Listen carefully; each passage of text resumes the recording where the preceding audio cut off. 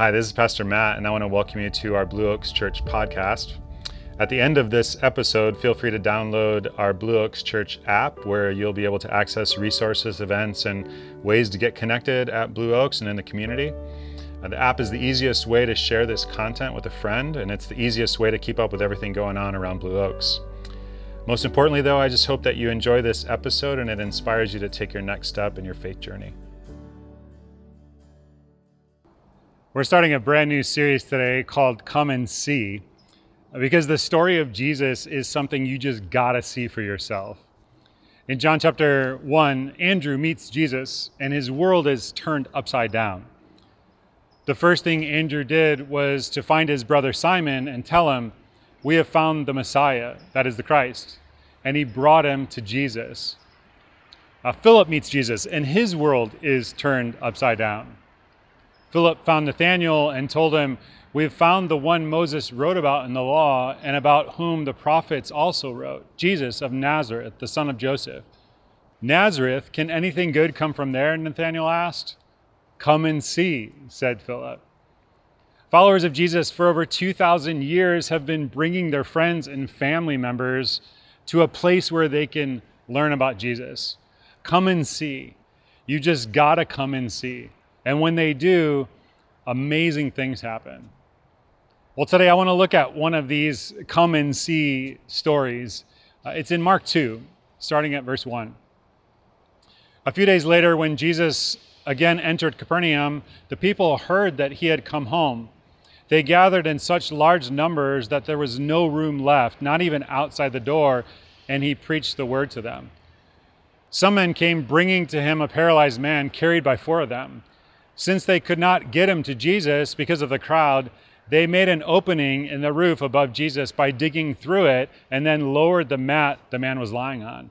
When Jesus saw their faith, he said to the paralyzed man, "Son, your sins are forgiven." Now some teachers of the law were sitting there thinking to themselves, "Why does this fellow talk like this? He's blaspheming. Who can forgive sins but God alone?" Immediately, Jesus knew in his spirit that this was what they were thinking in their hearts, and he said to them, "Why are you thinking these things? Which is easier, to say to this paralyzed man, 'Your sins are forgiven,' or to say, 'Get up, take your mat and walk'? But I want you to know that the Son of Man has authority on earth to forgive sins." So he said to the man, "I tell you, get up, take your mat, and go home." He got up, took his mat, and walked out in full view of them all. This amazed everyone, and they praised God, saying, "We have never seen anything like this."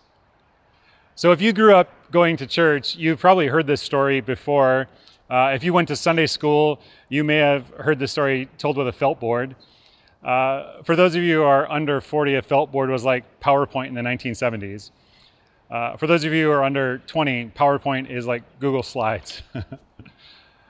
I want you to imagine for a moment what life must have been like for this man. I mean, imagine what it would mean to be a paralytic in the ancient world.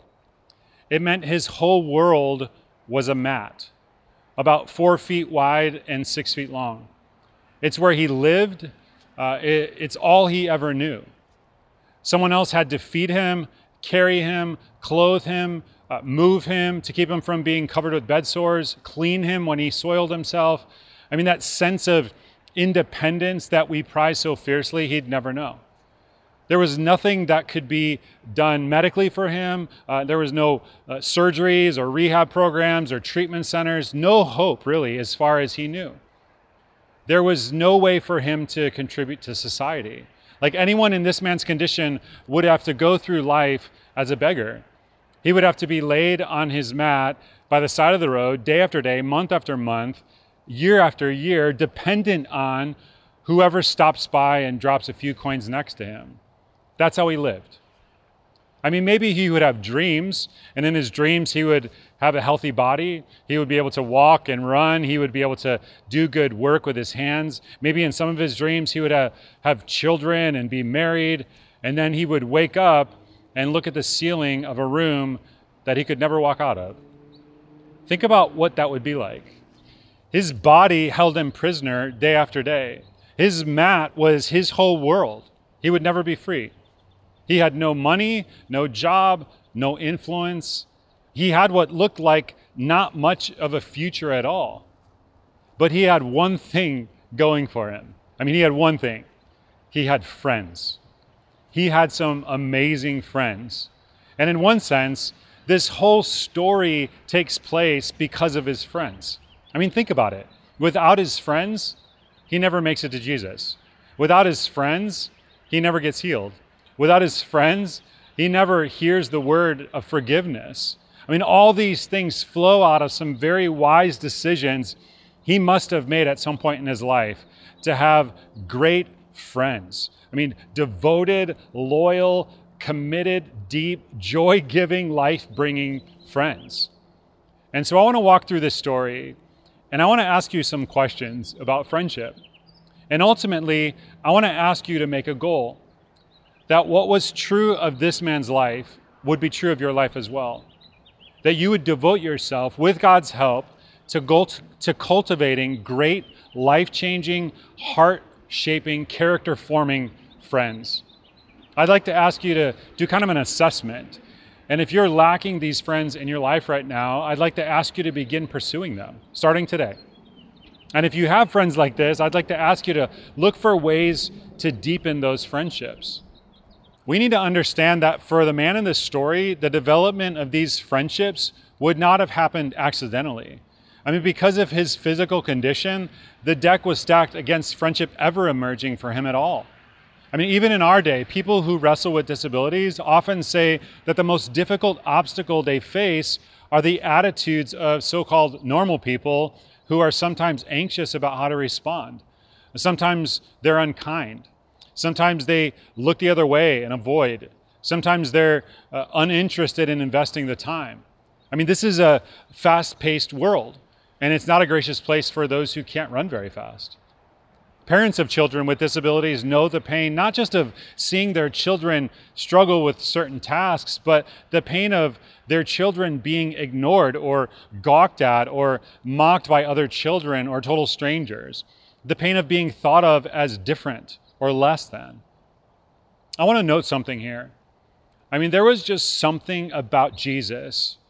It wasn't just his power, but something about his attitude, something about his heart, something about his spirit that drew hurting people to him like a magnet.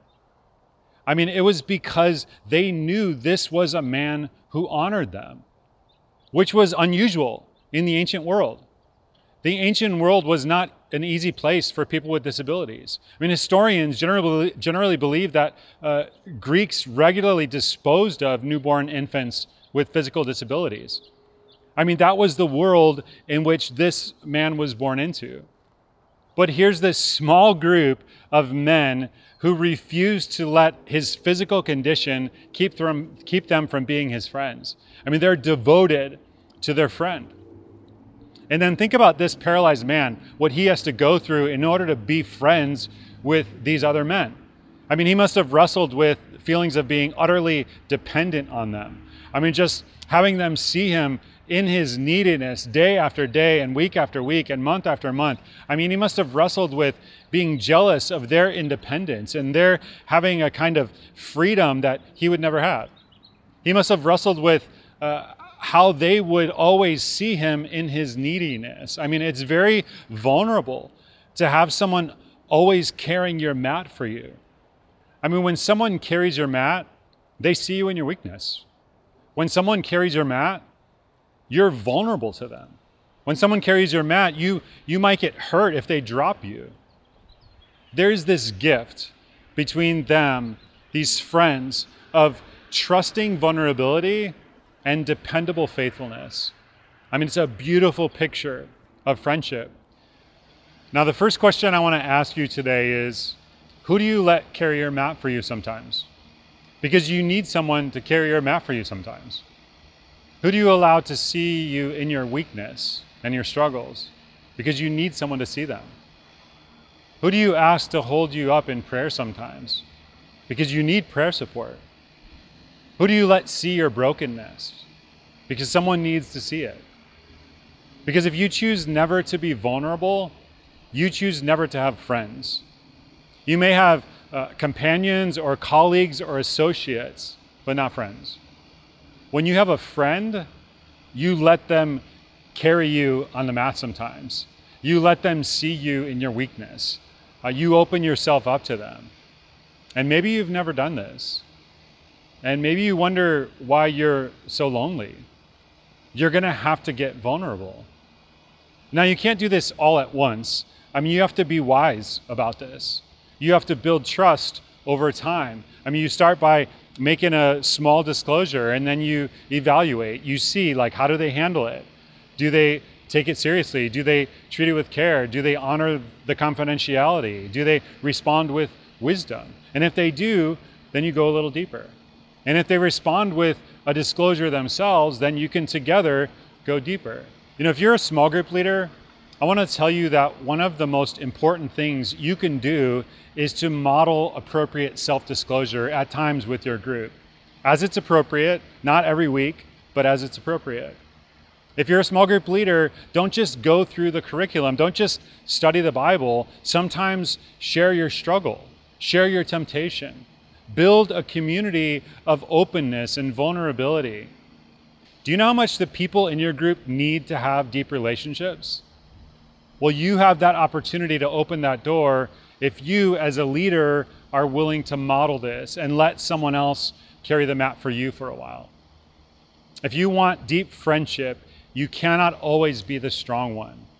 And in our world, that can be a kind of a scary thing. If you want deep friendship, you can't always be the strong one. And if you want deep friendship, you can't live with deep secrets. You're gonna have to let someone carry the mat sometimes. Well, that's what happens here with these friends in Mark 2. This requires formidable character and intentionality on everyone's part. They have trust and dependability, and against all odds, they form a little community, this group. They become the carriers of the mat. And one day, Jesus comes to their town. Jesus comes to Capernaum. And these four guys find out that Jesus is in town. And naturally, they want to hear him. And one of them says, you know, we can't just go ourselves. We've got to get our friend there, because this could really encourage him. And who knows, maybe the things that they're saying about Jesus are true. I mean, who knows, maybe this Jesus really can heal him. I mean, wouldn't that be something? But we've got to go. We've got to get our friend there. We've got to get the mat there. Now, that's going to make it a lot harder for them logistically to get to him, but they're not thinking about themselves. I mean, they're thinking about their friends. Friends do that. Friends serve each other. So they tell their friend he's going to see Jesus. They tell him they'll pick him up at 9 o'clock. And he doesn't have much choice, because when they pick him up, they pick him up.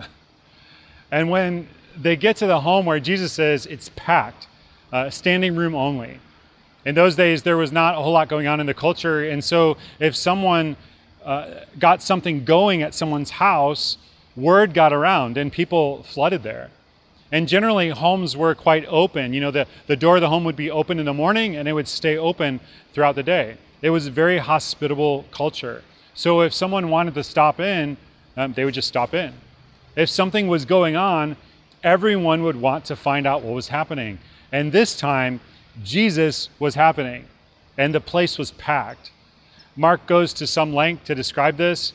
He talks about how there's no room, not only in the house, but there's not even enough room outside the door. People crowded outside the door to hear what's going on. Now imagine the frustration of these four guys. You know, Jesus is so close, right there, but they can't get through to him. They had been so excited, now they're shut out. And they just stand at a distance away and kind of watch what's going on for a while. And then one of them says, you know, we've got to figure this out. We have to figure out how we can get our friend to see Jesus. So let's have a brainstorming session.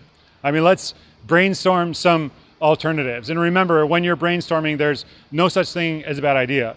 And one of them gets an idea, probably the youngest guy, you know, he's kind of an out-of-the-box thinker. He says, you know, I have this idea, let's make a hole in the roof and lower him through the roof. All right, anyone else have any ideas? But there are no other ideas. The hole in the roof idea is the only thing that they can come up with. And they realize it's kind of an unorthodox way to get in the room, but they're desperate. They're desperate to get their friend to Jesus. They just decide they will not let anything get in their way. I mean, no obstacle is going to stand between them and Jesus. So strong is their trust in Jesus, and so great is their love for their friend. They resolve that no obstacle is going to get in the way. No barrier is going to stop them. It's not acceptable. So they go with the hole in the roof idea. Now, it was common in houses in Palestine in that day that they would have an outside staircase leading up to the roof. The roof, or at least parts of the roof, were often used as kind of a patio for people, and this guy must have had one of those. And so they go up on the roof and they start remodeling this guy's house. Now imagine this for a moment. Like, put yourself inside the house for a moment. I mean, Jesus is teaching, and all of a sudden, everyone looks up, and there's a hole in the ceiling. And it's getting larger as 4 hands are rooting around, enlarging the hole. Imagine being the guy who owned the house. I mean, you agree to host this meeting, and suddenly you're having a unscheduled skylight installed. And he calls the State Farm agent to see if this is covered. And, Jesus is here. Could this be considered an act of God? Now, those of you who are worried if this story is soft on vandalism, you ought to know that roofs in those days generally consisted of wooden crossbeams that would support someone's weight. But then there would be kind of a matting of reeds and dry branches and so on in between. And so these guys didn't need a jackhammer to do this. This is an easily repairable deal. So they make this hole and they lower their friend. And I can imagine the paralytic saying to his friends, "Don't drop me." And his friends are like, "Don't worry, Jesus will heal you if we do." These guys are great friends. Their only thought is, we've just got to get our friend close to Jesus. And that's what great friends do for each other. They help each other get close to Jesus. And we're going to talk more about that in just a moment. I love what Matt just said about the attitude of this group. We've just got to get our friend close to Jesus. They knew an encounter with him would be life-changing. But here's the great news. We don't have to bust holes in roofs to get close to Jesus anymore. Communion is a remembrance of the sacrifice Jesus made to free us from the power of sin and restore the relationship, the closeness broken because of our sin. It represents the reason we have a faith to speak of. Paul, an early church leader, wrote in his letter to the Corinthian church that if Jesus had not risen from the dead, our faith would be useless. Why would we believe in and worship a Savior who was dead and buried? Jesus did die. The bread represents his body, nailed to a wooden cross. The cup, a symbol of his blood that was shed from the beatings he endured for us, the nails driven through his hands and his feet, the crown of thorns placed on his head. But his death was just the beginning. And these elements we take are reminders that Jesus is no longer in the grave. He's alive and living in you when you place your faith in him. Time and time again in the letters of the New Testament, our relationship with Jesus is described as Christ in you. He's that close.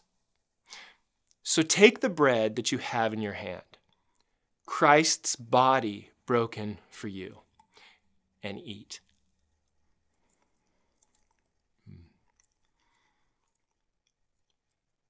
Now, take the cup, Christ's blood shed for you, and drink.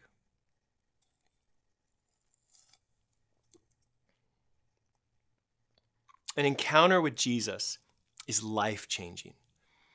Let's rejoin Matt and see just how so with the paralyzed man.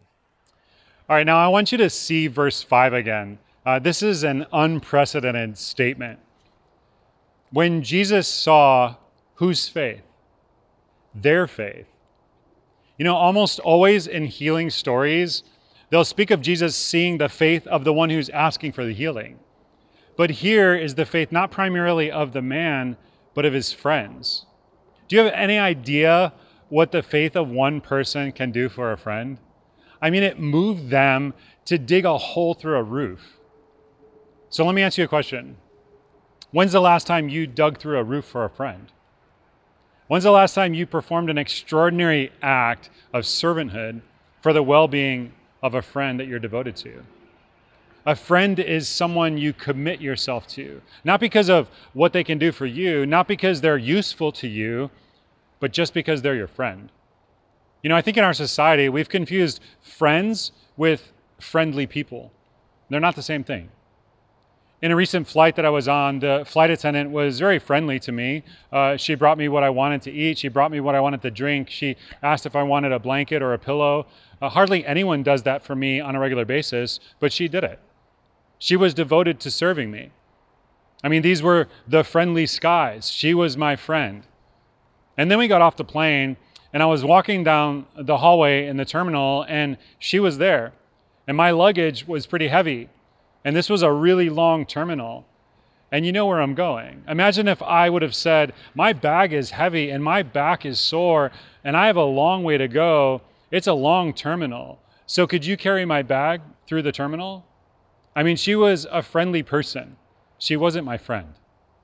You see, we live in a world of networking and social media where we have friends and followers and contacts, but when the relationship isn't strategic anymore, when the plane lands, the relationship is over. I mean, they may be colleagues, they may be like cordial, mutual, like beneficial acquaintances. They may be someone you know a little bit because of a connection that you have on social media, but it's not necessarily a friend. It's not a bad thing, but it's not a friend. A friend is not someone who is useful to you. A friend is not someone who is strategic to your plan or to your mission. A friend is not someone who likes your photos and posts on social media. There's a big difference between being friendly to someone because they're useful to you and being someone's friend.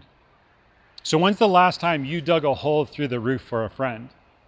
When's the last time you listened? I mean, really listened when a friend needed you, even though you were busy?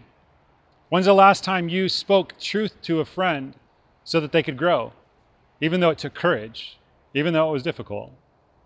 When's the last time you read through a book with a friend so that you both could talk about it and you both could grow? Let me ask you to be real honest with yourself for a moment. Are you a friend, or are you just friendly to useful people?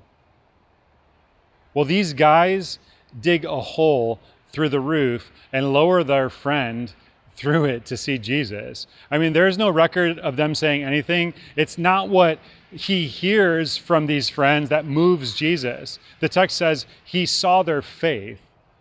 What did he see? I mean, he saw a big hole in the ceiling with 4 faces in it, sweaty, dusty, hopeful faces, trusting somehow that Jesus has this kind of heart that would respond, thinking only of their friend. All they could think about was their friend. They don't worry about the embarrassment. They don't worry about what's going to happen next. They don't worry about what all the people are going to think. They don't worry about, having to repair the roof afterwards. They don't worry about all the interruption that this is going to cause. I mean, they just think about their friend. And Jesus sees a little slice of what God intended when he made human beings. I mean, this is humanity at its finest. He sees their faith, and he turns and he looks down at this twisted, motionless body lying on a mat before him. He sees not only a broken body, but like in every one of us, he sees a broken, fallen soul. And he speaks so tenderly, "Son, child, your sins are forgiven." This man has been mocked and shunned and judged by people who assumed that his damaged body was an indication that he was spiritually inferior to them, that he was judged by God. This man is told by Jesus, "You are clean, you are forgiven, you are righteous, you are right with God." I mean, can you imagine what that did to him? I mean, Jesus listened. Jesus is filling the desire of this man's friends deeper than they even realized. Because when someone is your friend, your greatest desire for them, deeper than the external well-being of their bodies, deeper than their physical health, is that things are right between your friend and God. If someone is really my friend, their deepest concern is the well-being of my soul. That's the deepest concern they have if they're my friend. These guys are this man's friend. I mean, their number one goal is to get him closer to Jesus. Do you have friends like that? Are you a friend like that? Well, there are other people present in the room. There are teachers of the law there, and you'll notice they had no friends to bring to Jesus. They're supposed to be the spiritual ones, but apparently they have no one in their lives who are hurting or confused or lost or wandering or needing Jesus. No one. I want to pause here to ask, who do you think was great in God's eyes in that moment? Was it these experts who knew so much of the Bible, who were filled with so much knowledge and information, who could quote so many passages of Scripture, who had so much doctrinal correctness, who followed the law so carefully? But didn't have a single person they cared enough for to bring to Jesus? Who was the great one in God's eyes? Was it these teachers of the law? Or these 4 unsophisticated, etiquette-challenged roof crashers that would do anything for their friend? You know what I hope? I hope we are always a church of roof crashers. I hope we always remember that the greatest sign of a spiritually mature human being is not a head crammed with knowledge. That's not a bad thing. But the greatest sign of spiritual maturity is a heart that desperately loves people and desperately loves Jesus and desperately wants to bring them together. While all these guys in the peanut gallery are sitting, watching all this, they're saying to each other, how can this man claim to forgive sins? Only God can do this. And of course, that's Jesus' point. Who can forgive sins but God alone? He's making a staggering claim here about his identity, that he has the right to forgive sins, which means he's on par with God. And then he says to them, just so you can see that I have authority and I'm not blowing smoke here, he turns to the guy and he says to him, get up, take your mat and go home. And then there's silence and everyone watches. And obviously, if this man had been paralyzed, all of his muscles, like in all of those years of non-use, would have atrophied. So Jesus not only cures the paralysis, he throws in muscle tone as well. And the guy stands up, picks his mat up off the ground, folds it up, and he takes it with him. He had spent his whole life on that mat. Now he would never spend another moment on that thing. In that moment, his world went from 4 feet by 6 feet to as far as the east is from the west, as far as he could travel.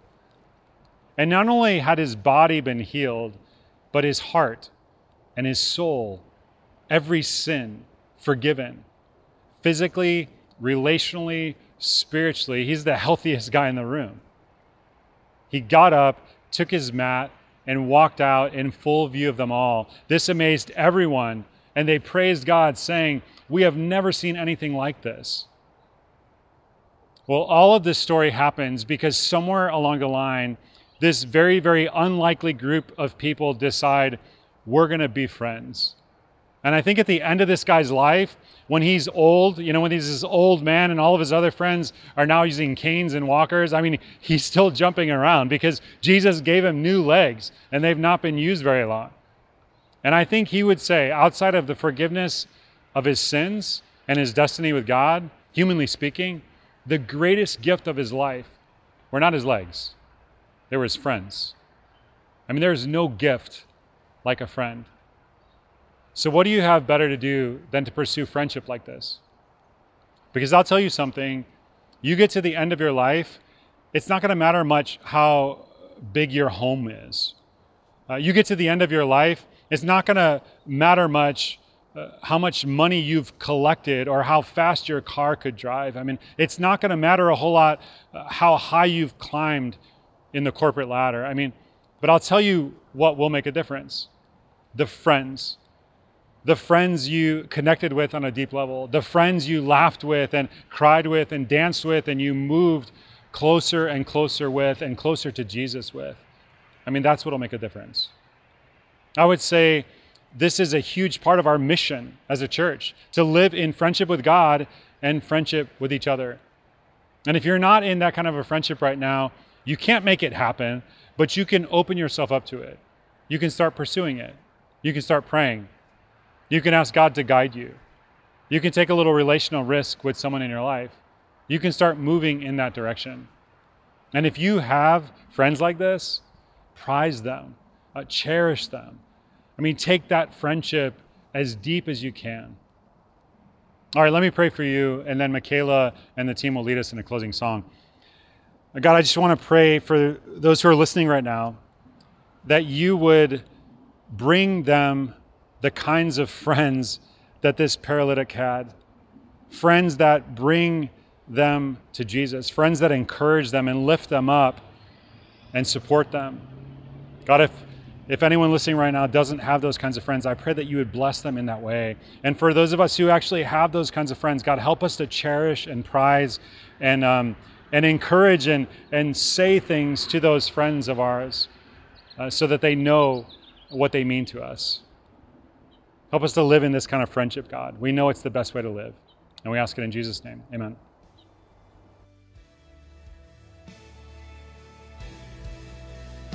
Hey, once again, thanks for listening. We hope you found something in this week's message to take away and apply to your life this week. If you live in the Bay Area, we would love to have you join us for one of our weekend services. We meet on Sunday mornings at 8:45, 10, and 11:15.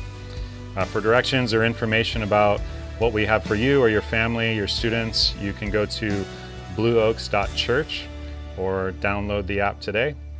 And we hope to see you on Sunday soon.